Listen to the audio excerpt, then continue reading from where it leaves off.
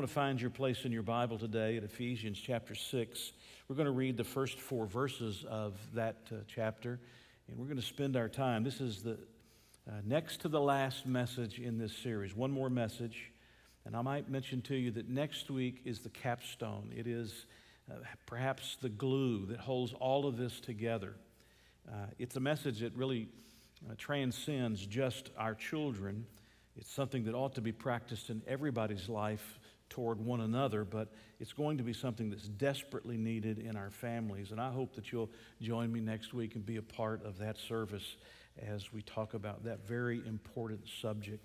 And that'll be the last message in this series about things they didn't tell you when your children were growing up, things they didn't tell you about parenting. Beginning in verse 1 of chapter 6, children, obey your parents in the Lord, for this is right. Honor your father and mother, which is the first commandment with promise, that it may be well with you and you may live long on the earth. And you fathers, do not provoke your children to wrath, but bring them up in the training and admonition of the Lord.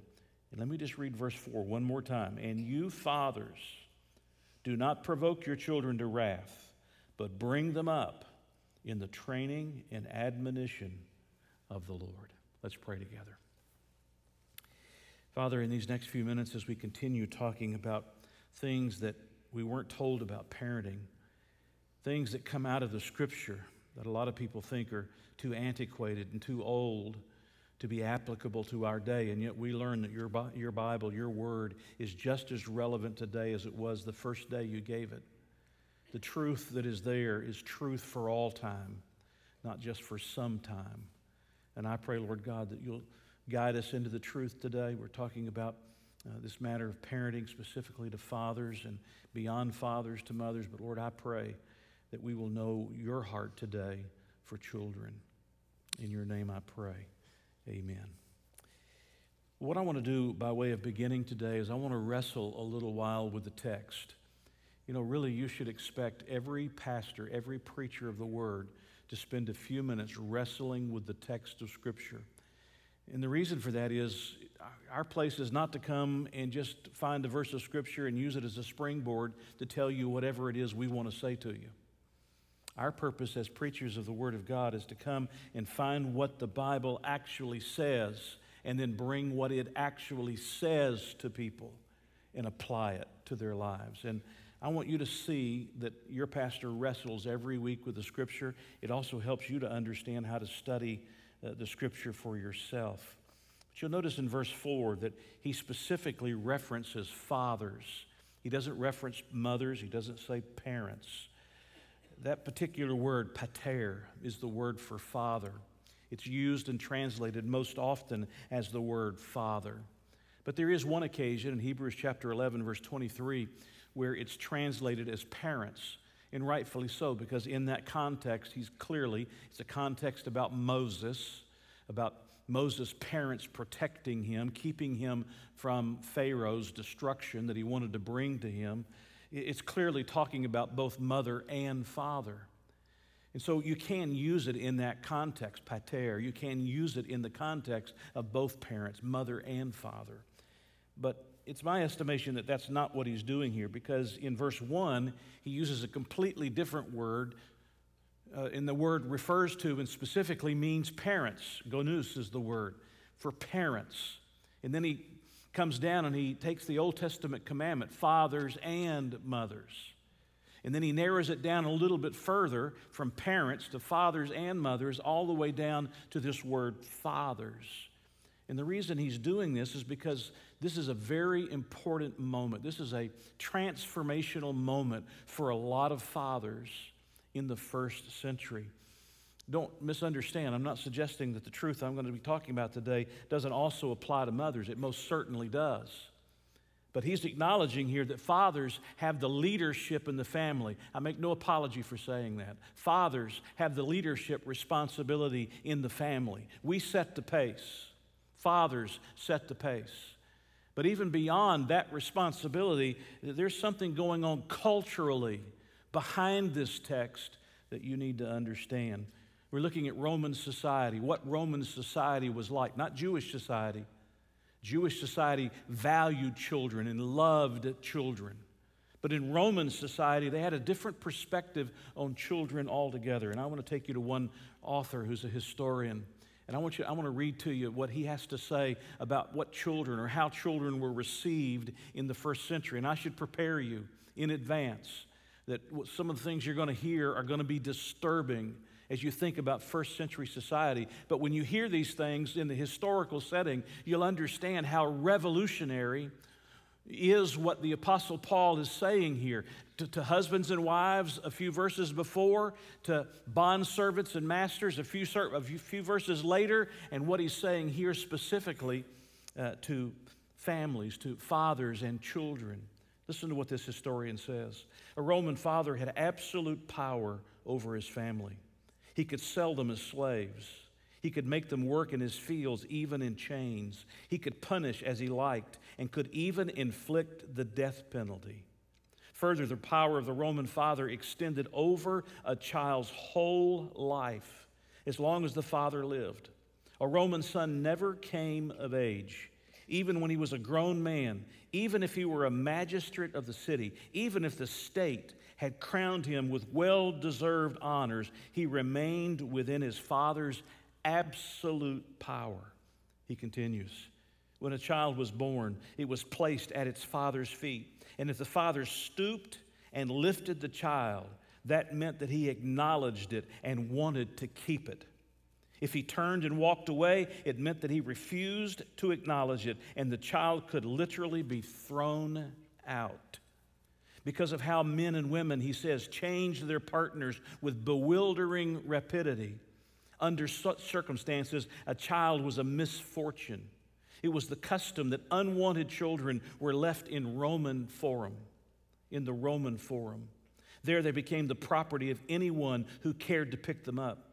They were collected at night by people who looked after them in order to sell them as slaves or to stock the brothels of Rome.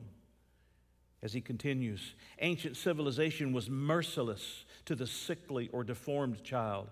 Seneca, who was a Stoic philosopher, Stoicism dealing with pain, having pain and heartache and hardship, but showing no emotion about it. Seneca writes, "We slaughter a fierce ox, we strangle a mad dog, we plunge the knife into sickly cattle lest they taint the herd. Children who are born weakly and deformed we drown." The author continues, children who were weak or imperfectly formed had little hope of survival. And then he finishes out, he says, it was against this situation that Paul wrote his advice to children and parents. If ever we are asked what good Christianity has done to the world, we need only point to the change brought about in the status of women and children.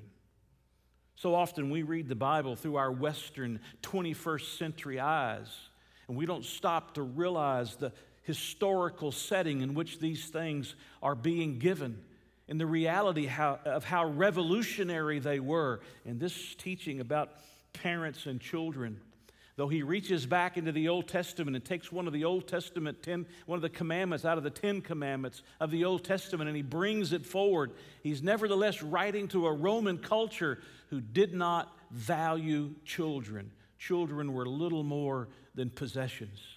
And he comes to the fathers, not just the mothers, not to parents in general, though he's speaking beyond fathers to parents in general. He comes to the fathers who had this absolute authority over their children, and he says, you're not to behave like that. That's not the conduct that you're supposed to have as a follower of Jesus Christ, as one who is committed to the way of Christ. Fathers, you are to love your children. Fathers, you're not to provoke your children. You're to bring them up in the nurture and the admonition of the Lord. You're to treat them with the value with which God gives all children that come into this world, even those that haven't yet been born, that are being aborted in the mother's wombs. We have a situation very much like Roman society when it comes to that aspect of abortion. And so he's writing something that is literally revolutionary when these fathers hear it. Not only are you the leader in your family and responsible, one who's going to have to answer to God, but as one in Roman society who supposedly has this absolute authority, I tell you, you should treat your children properly and you should raise your children rightly, and they should understand the depth of your love for them. Now, there's two things that are said in this verse, verse 4.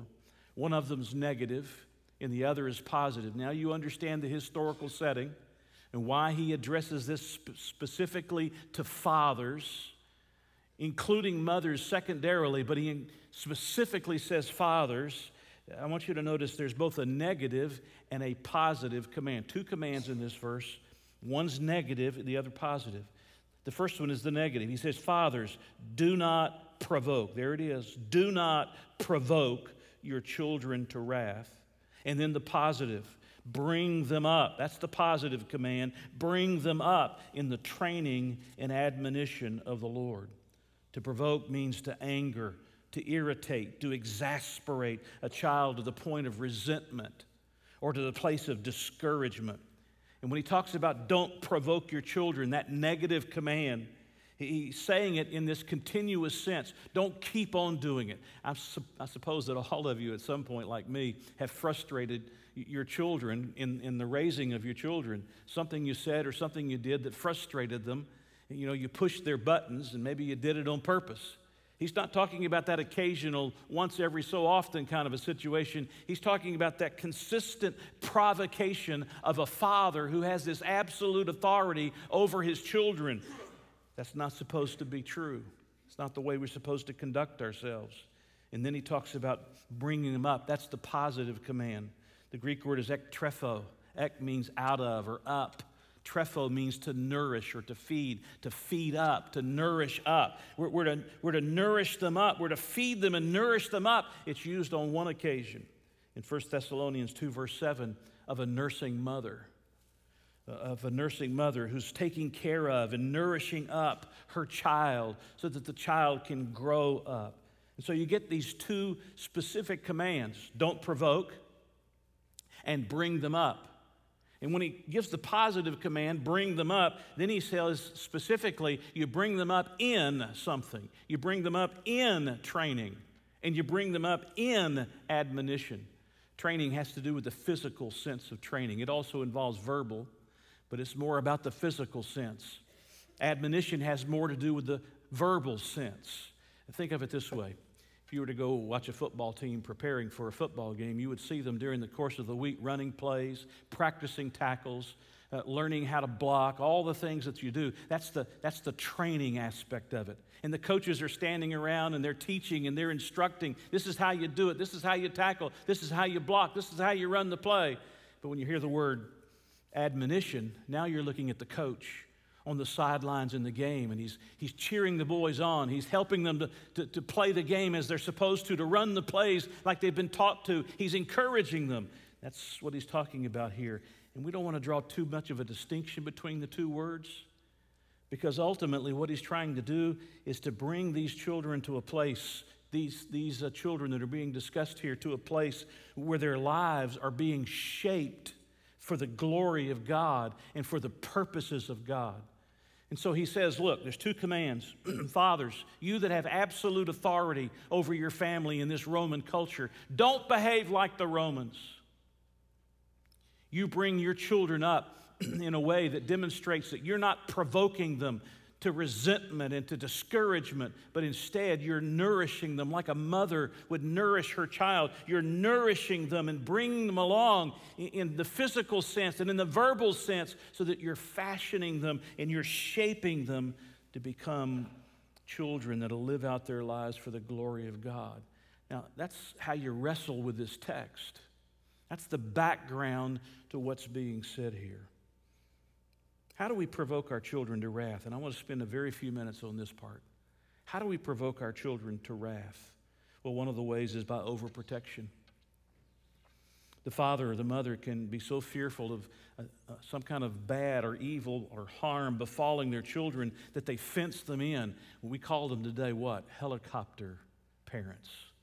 They're always hovering. They don't want anything ever to happen to their child. They don't understand that measured risk-taking is necessary for a child's physical, moral, and spiritual development. Hear the words, measured risk-taking. The baby bird that's always in the nest, that never gets out of the nest, it's always in the safety of the nest, that's always being fed by the mother bird, never learns to fly.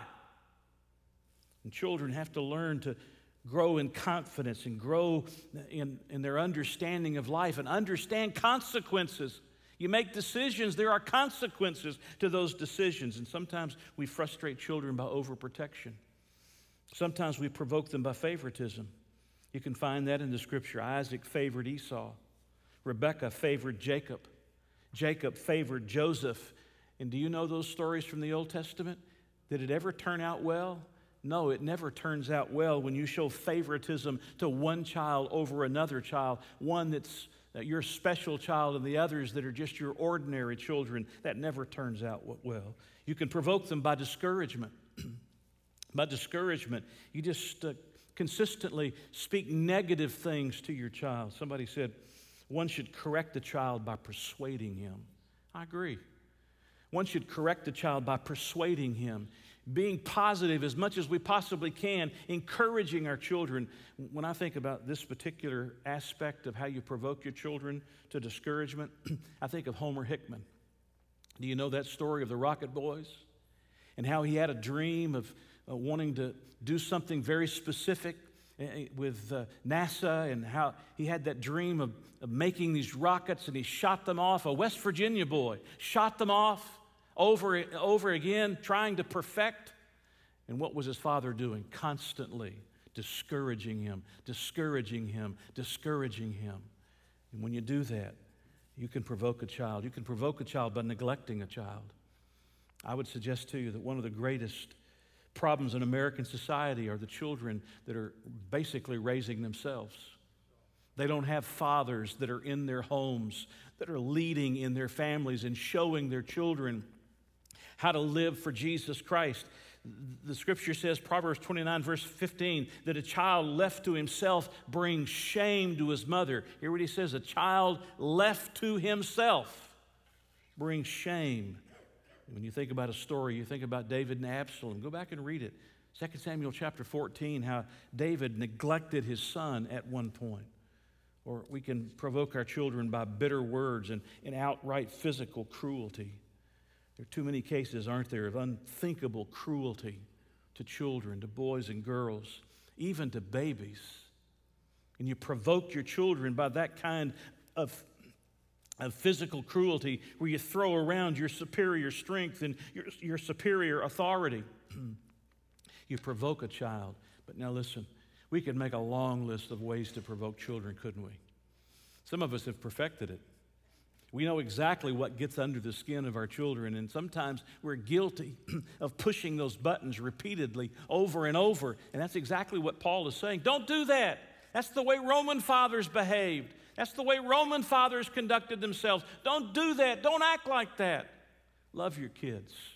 Learn to encourage your kids. Help to shape their lives. There are times for correction. There's times for discipline. Discipline is included in the word for training. There's times for discipline, but it shouldn't be all about discipline. There should be opportunities for our children to grow and to develop and to mature in the course of their lives, and to do so in a positive way, not just a negative way.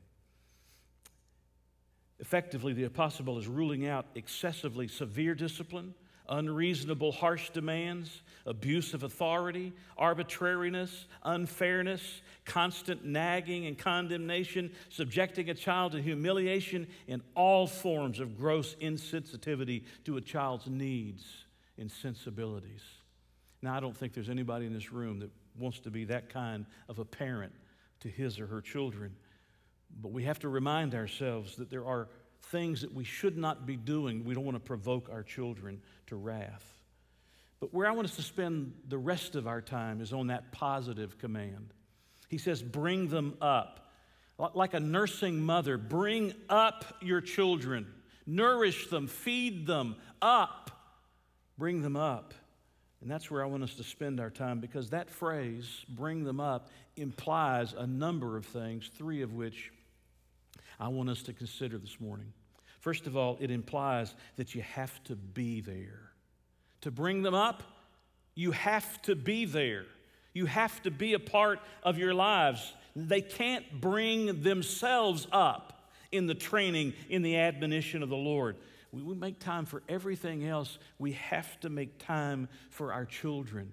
There is nothing else that we give to our children more important than giving to our children our time. Some of you may remember the columnist Ann Landers. She was a syndicated columnist. She used to have an article in the paper on a regular basis, and you could read that article, and it went on for years. After she passed, somebody else came along. Ann Landers became just a name that others wrote under in this advice column. But in one of her advice columns, she had an article called "Where Did the Years Go?"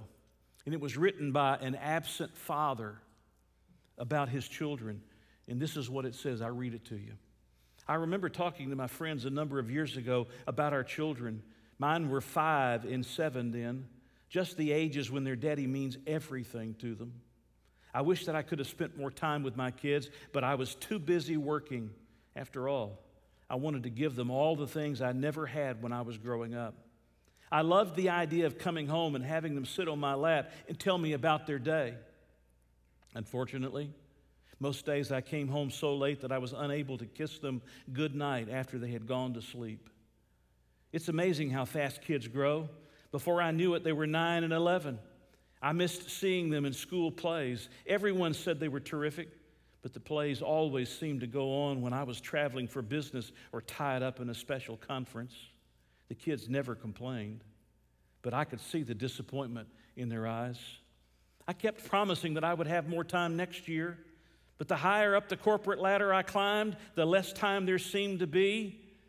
Suddenly, they were no longer 9 and 11. They were 14 and 16-year-old teenagers. I didn't see my daughter the night she went on her first date or my son's championship basketball game. Mom made excuses, and I managed to telephone and talk to them before they left the house. I could hear the disappointment in their voices, but I explained as best I could. Don't ask me where the years have gone. Those little kids are 19 and 21 now and in college. I can't believe it. My job is less demanding, and I finally have time for them. But they have their own interest, and there is no time for me. To be perfectly honest, I'm a little hurt. It seems like yesterday they were 5 and 7. I would give anything to live those years over. You can bet your life I'd do it differently. But they're gone now, and so is my chance to be a real dad. And you can hear the pain in that father. You know, I have had almost 500 funerals since I've been pastor of this church. I've been to nearly 3 times that many funerals over the years that I've been a pastor of this church. I've been with families during those moments when their loved ones were passing away, when they were leaving us, heading into eternity. Some of them were conscious, some of them were able to speak, and I have never yet once ever heard anybody ever say, I wish I'd spent another day at the office. I wish I'd spent a little more time on another trip or another conference, or wish I'd have made a little more travel overseas to close another business deal. I've never once ever heard it. But I've heard people say, I wish I had more time with my family. I wish I had more time with my children. When the Apostle Paul comes here and he says, bring them up, it implies you have to be there. You have to be there. Listen to me. Moms and dads, those of you that are raising children, your kids don't have to be involved in everything there is that's going on. And you have to work your schedule such that you can be there for some of those things that they're doing. You have to be a part of their lives. Nobody can take your place in their lives. Government services can't replace a mother's love and a father's leadership. Social services can't replace a stable home or a parent's guidance. We have to be there, moms and dads. We have to be there. We have to be there. Well, my job is just too demanding. And maybe you need to have a conversation with your boss. Maybe you need to change your job. because your children's lives are a lot more important than whatever it is you're doing. You've got to understand, when he says bring them up, he is implying that the parents are there. They're in their children's lives. They're like a nursing mother. You can't nurse your child from a distance. It's like a nursing mother who's nursing up her children. You got to be in your children's lives. And I would say to those of you who are grandparents like me, be in your grandkids' lives as much as you can be. I know it's more difficult because your children move away and they live in distant cities, but the more you can be in your grandchildren's lives, the better off it is. One of the memories of my life I will never forget for as long as I live my life. Over the course of my years growing up, every Tuesday evening, we went to my grandparents' house where all of my mother's brothers and sisters and all of my cousins got together, and my grandma fixed that supper and put it on that table. And my one cousin, who was bigger and older than me, always put me in a headlock and always rubbed my head with his knuckles. And I hated it every moment. I threatened him, when I get big enough, I'm going to find you and I'm going to get even with you. Did that bitterness just spill out?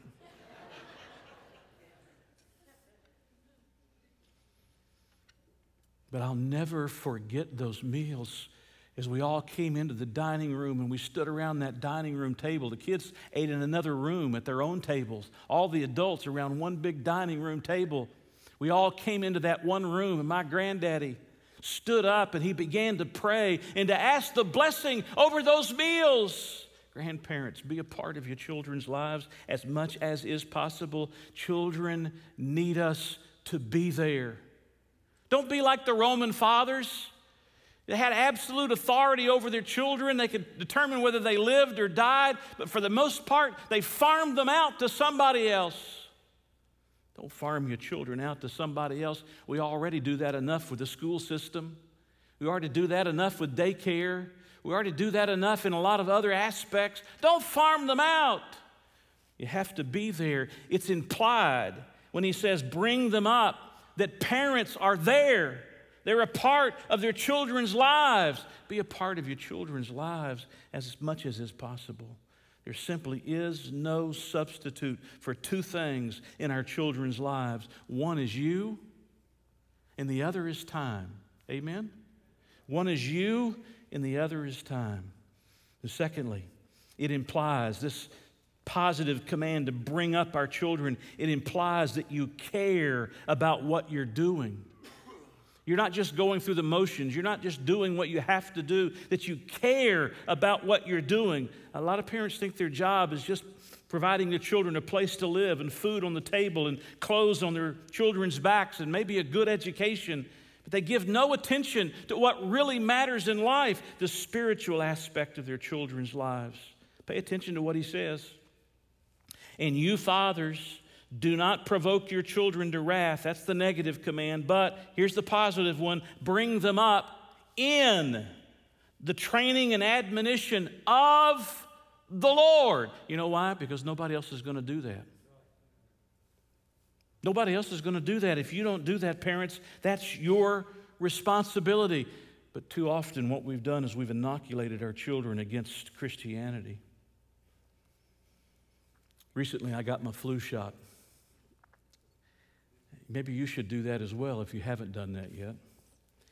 But as I was getting my flu shot and watching that needle get ever closer to my arm, I was thinking back across my life and how many different times I've been inoculated for something. The very first time I can remember was when I was a child in early elementary school years, early 60s, and the polio vaccine was out. And we went to the Southwest DeKalb High School where my sister, my oldest sister, went to high school. We lined up in a line. We walked, if I remember correctly, into the gymnasium. We were met there by somebody who had a little square sugar cube. In the vaccine for polio, both my mother and my wife's father both had polio. That little vaccine that was in that sugar cube. And we walked through the line, we got that little sugar cube, we ate it, and that was the end of it. And apparently, I don't understand how all this works. You medical folks can do a lot better job, obviously, than I can do. But somehow you take enough of the virus in some particular form that it begins to create antibodies within your system so that you can fight off any infection of that particular type that comes to your body, right? You know, too many parents are giving their children just enough of a dose of Christianity that it inoculates them to the real thing. We're just sort of skipping along the surface. We're just sort of going along and going through the motions of our religiosity, but there's an absence of a passionate love for God where our children see it, they witness it, they hear it. Absence of a passionate love for God. And when we have that absence, we're doing little more than vaccinating our children against Christianity. Christianity is just something we come to do on Sunday. It's not the reality of our lives 24/7, 7 days a week. I love the way the Apostle Paul talks about Timothy's faith. In 2 Timothy chapter 1, you ought to read it sometime. By the way, Timothy's father was a Gentile, and as far as we know, was not a believer. And here's a situation where it wasn't the father who taught his son the things of God, the ways of God. It was a grandmother and a mother. But listen to what it says. The Apostle Paul writing to Timothy, I thank God whom I serve with a pure conscience as my forefathers did. As without ceasing I remember you in my prayers night and day, greatly desiring to see you, being mindful of your tears, that I may be filled with joy when I call to remembrance the genuine faith. You hear those words? The genuine faith that is in you, which dwelt first in your grandmother Lois and your mother Eunice, and I am persuaded is in you also. Parents have got to see to it that they demonstrate for their children every single day of the week that they have a passionate love for God. We don't put on our Sunday clothes that say, I love God, and we take them off on Monday and we live another way. If we do that, we're just vaccinating our children against the real kind of Christianity that we desperately want them to enjoy and experience for the rest of their lives. A well-known author by the name of Ray Ortlund, written a number of books. He's also a pastor in Nashville, Tennessee, and he writes, 50 years ago, my dad and mom gave me a new Bible. It was my senior year in high school, the first week of 2-a-day football practices, and I crawled home that day bone-tired. Mom made a special dinner for me since it was my birthday, and Dad gave me a Bible with the following inscription. Bud, that's what he called him, Bud, nothing could be greater than to have a son who loves the Lord and walks with him. Your mother and I have found this book our dearest treasure. We give it to you, and doing so can give nothing greater. Be a student of the Bible, and your life will be full of blessing. We love you, signed Dad. And then Philippians 1:6, he continues, Ray Ortlund continues. As I read these wonderful words, it never occurred to me to think, Dad doesn't really believe that. It's just religious talk. I knew he meant it because I watched him live it. He was a student of the Bible, and his life was full of blessing, and I wanted what he had. I want what my mother and my daddy had. Matter of fact, I have what my mother and my daddy had. But too often we're inoculating our children against Christianity. They grow up. They no longer want anything to do with Christ because we taught them just enough Christianity that they were vaccinated against it when they had the opportunity to choose it for themselves. When he says bring them up, it implies that you're there. You're a part of their lives, like a mother nursing her child. It implies that you care about what you're doing, that you care about the spiritual life of your child. I find too few parents that care about the spiritual lives of their children. And you see that positive command, bring them up, it implies that you understand your mission. That you understand your mission. This is about giving our children the gospel and showing them how to have a vital and living relationship with the God of heaven through his Son, the Lord Jesus Christ. Parenting is about God's love, about God's grace, about God's enabling power, about God's hope. All of these wonderful things that we want our children to experience in the course of our lives. This is not just a matter of indoctrinating our children with moralistic teachings and laws that they have to obey. This is about bringing our children into a vital relationship with the living Christ and helping them to understand what it means to walk and to talk with God every single day. Don't pray for your children. Don't just pray for your children. Pray with your children. Amen? Pray with your children. Don't just give them a bunch of rules and regulations, a list of the moralistic teachings that they have to follow. Show them how to have a real relationship with God, that every single day He's real to them. Every single day. I love the Old Testament story of Enoch, and it drives home what I'm trying to tell you about. When he was 65 years of age, he had a son by the name of Methuselah. And after that son was born, it says that Enoch walked with God. You ever had one of those children that you thought to yourself, I'm just going to get closer to God when this was raised? By the time he's raised, she's raised, I'm going to be closer to God. I just know it. Because I'm going to be seeking God more than I've ever sought God. I don't know if Methuselah was that kind of a child or not, but at that particular moment when Methuselah was born, the Scripture says that Enoch began to walk with God. Do you realize that the Bible only has a handful of Scriptures that say anything about Enoch? In Genesis chapter 5, you find him in a genealogy in Luke. You find him as a prophet in the book of Jude.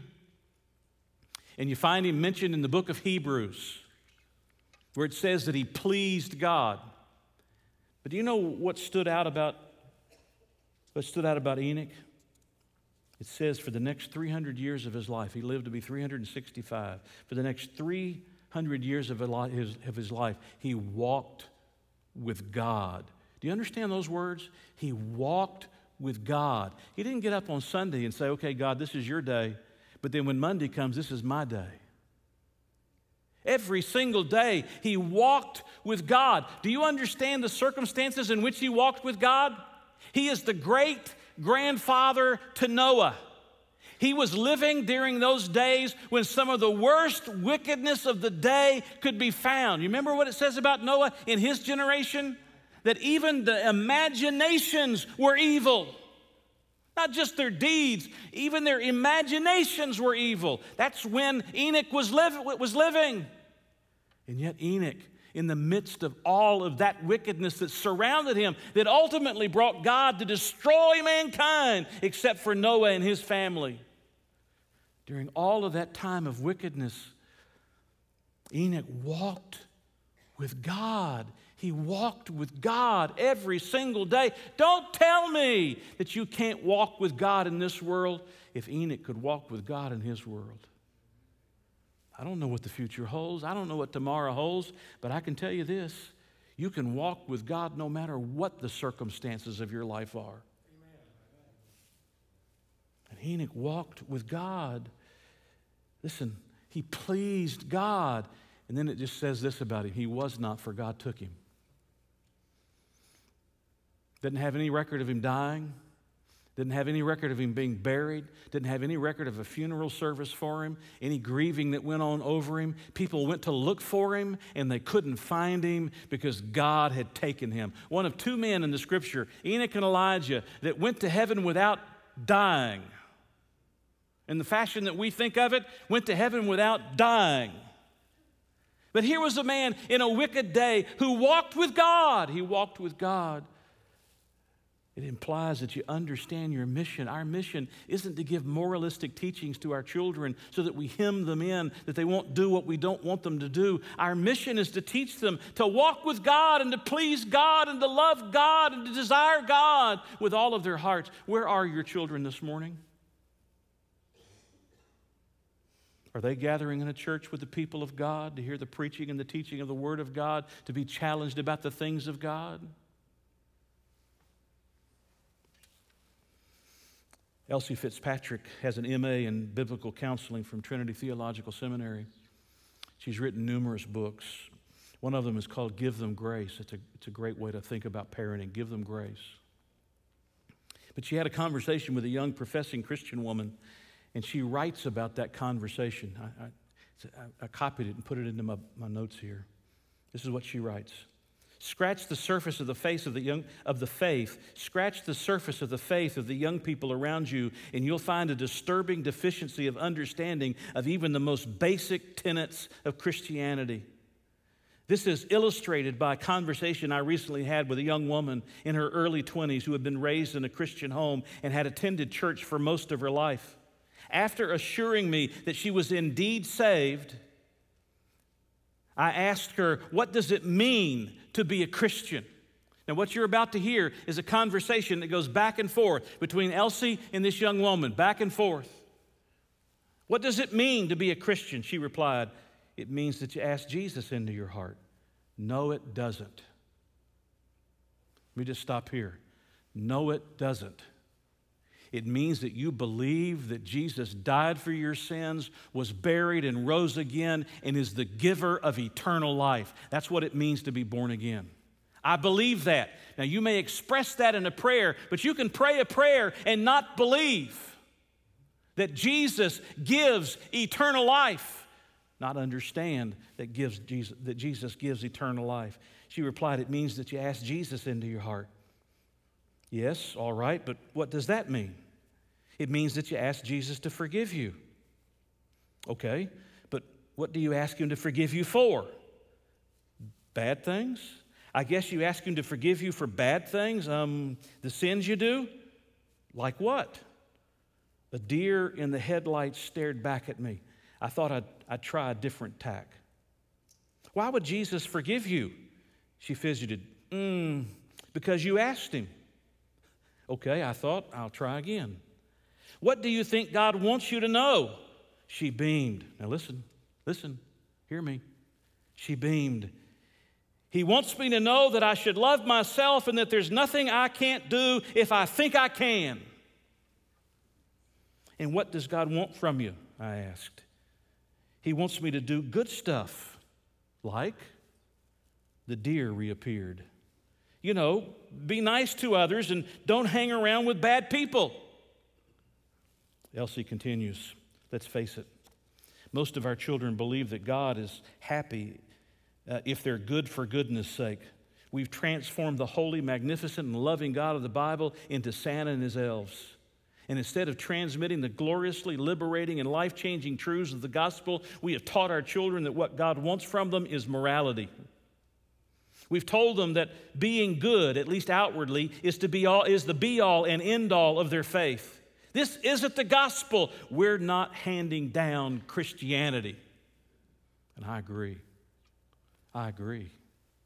We're not handing down Christianity if we're not showing our children what it is to have a vital relationship and understand that that is our mission, to bring them up in the training and admonition of the Lord. I want them to know God.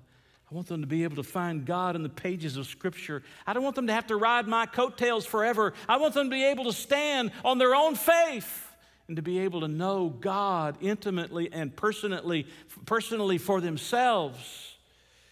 The Apostle Paul comes to a Roman culture where fathers had absolute authority, could let a child live or cause a child to die, who had absolute authority over a child's life as long as that father lived. And into that culture, the Apostle Paul, under the inspiration of the Holy Spirit, writes something that is transformative, something that's revolutionary. He says, fathers, that's not the way of God. God's way is a loving way towards your children. God's way is where you don't provoke your children. Can you imagine a Roman father provoking his children over and over and over again? Absolutely you can. Don't be like that, but you be one of those that brings up like a nursing mother. You nourish your children. You care for your children. You love your children. You're there for them. You care about what you're doing, and you know what's your mission. Your mission isn't just to turn out moralistic children. Your mission is to turn out children who want God and seek God like you want God and you seek God. And if you don't want God and don't seek God, you'll never turn out children that want God and seek God.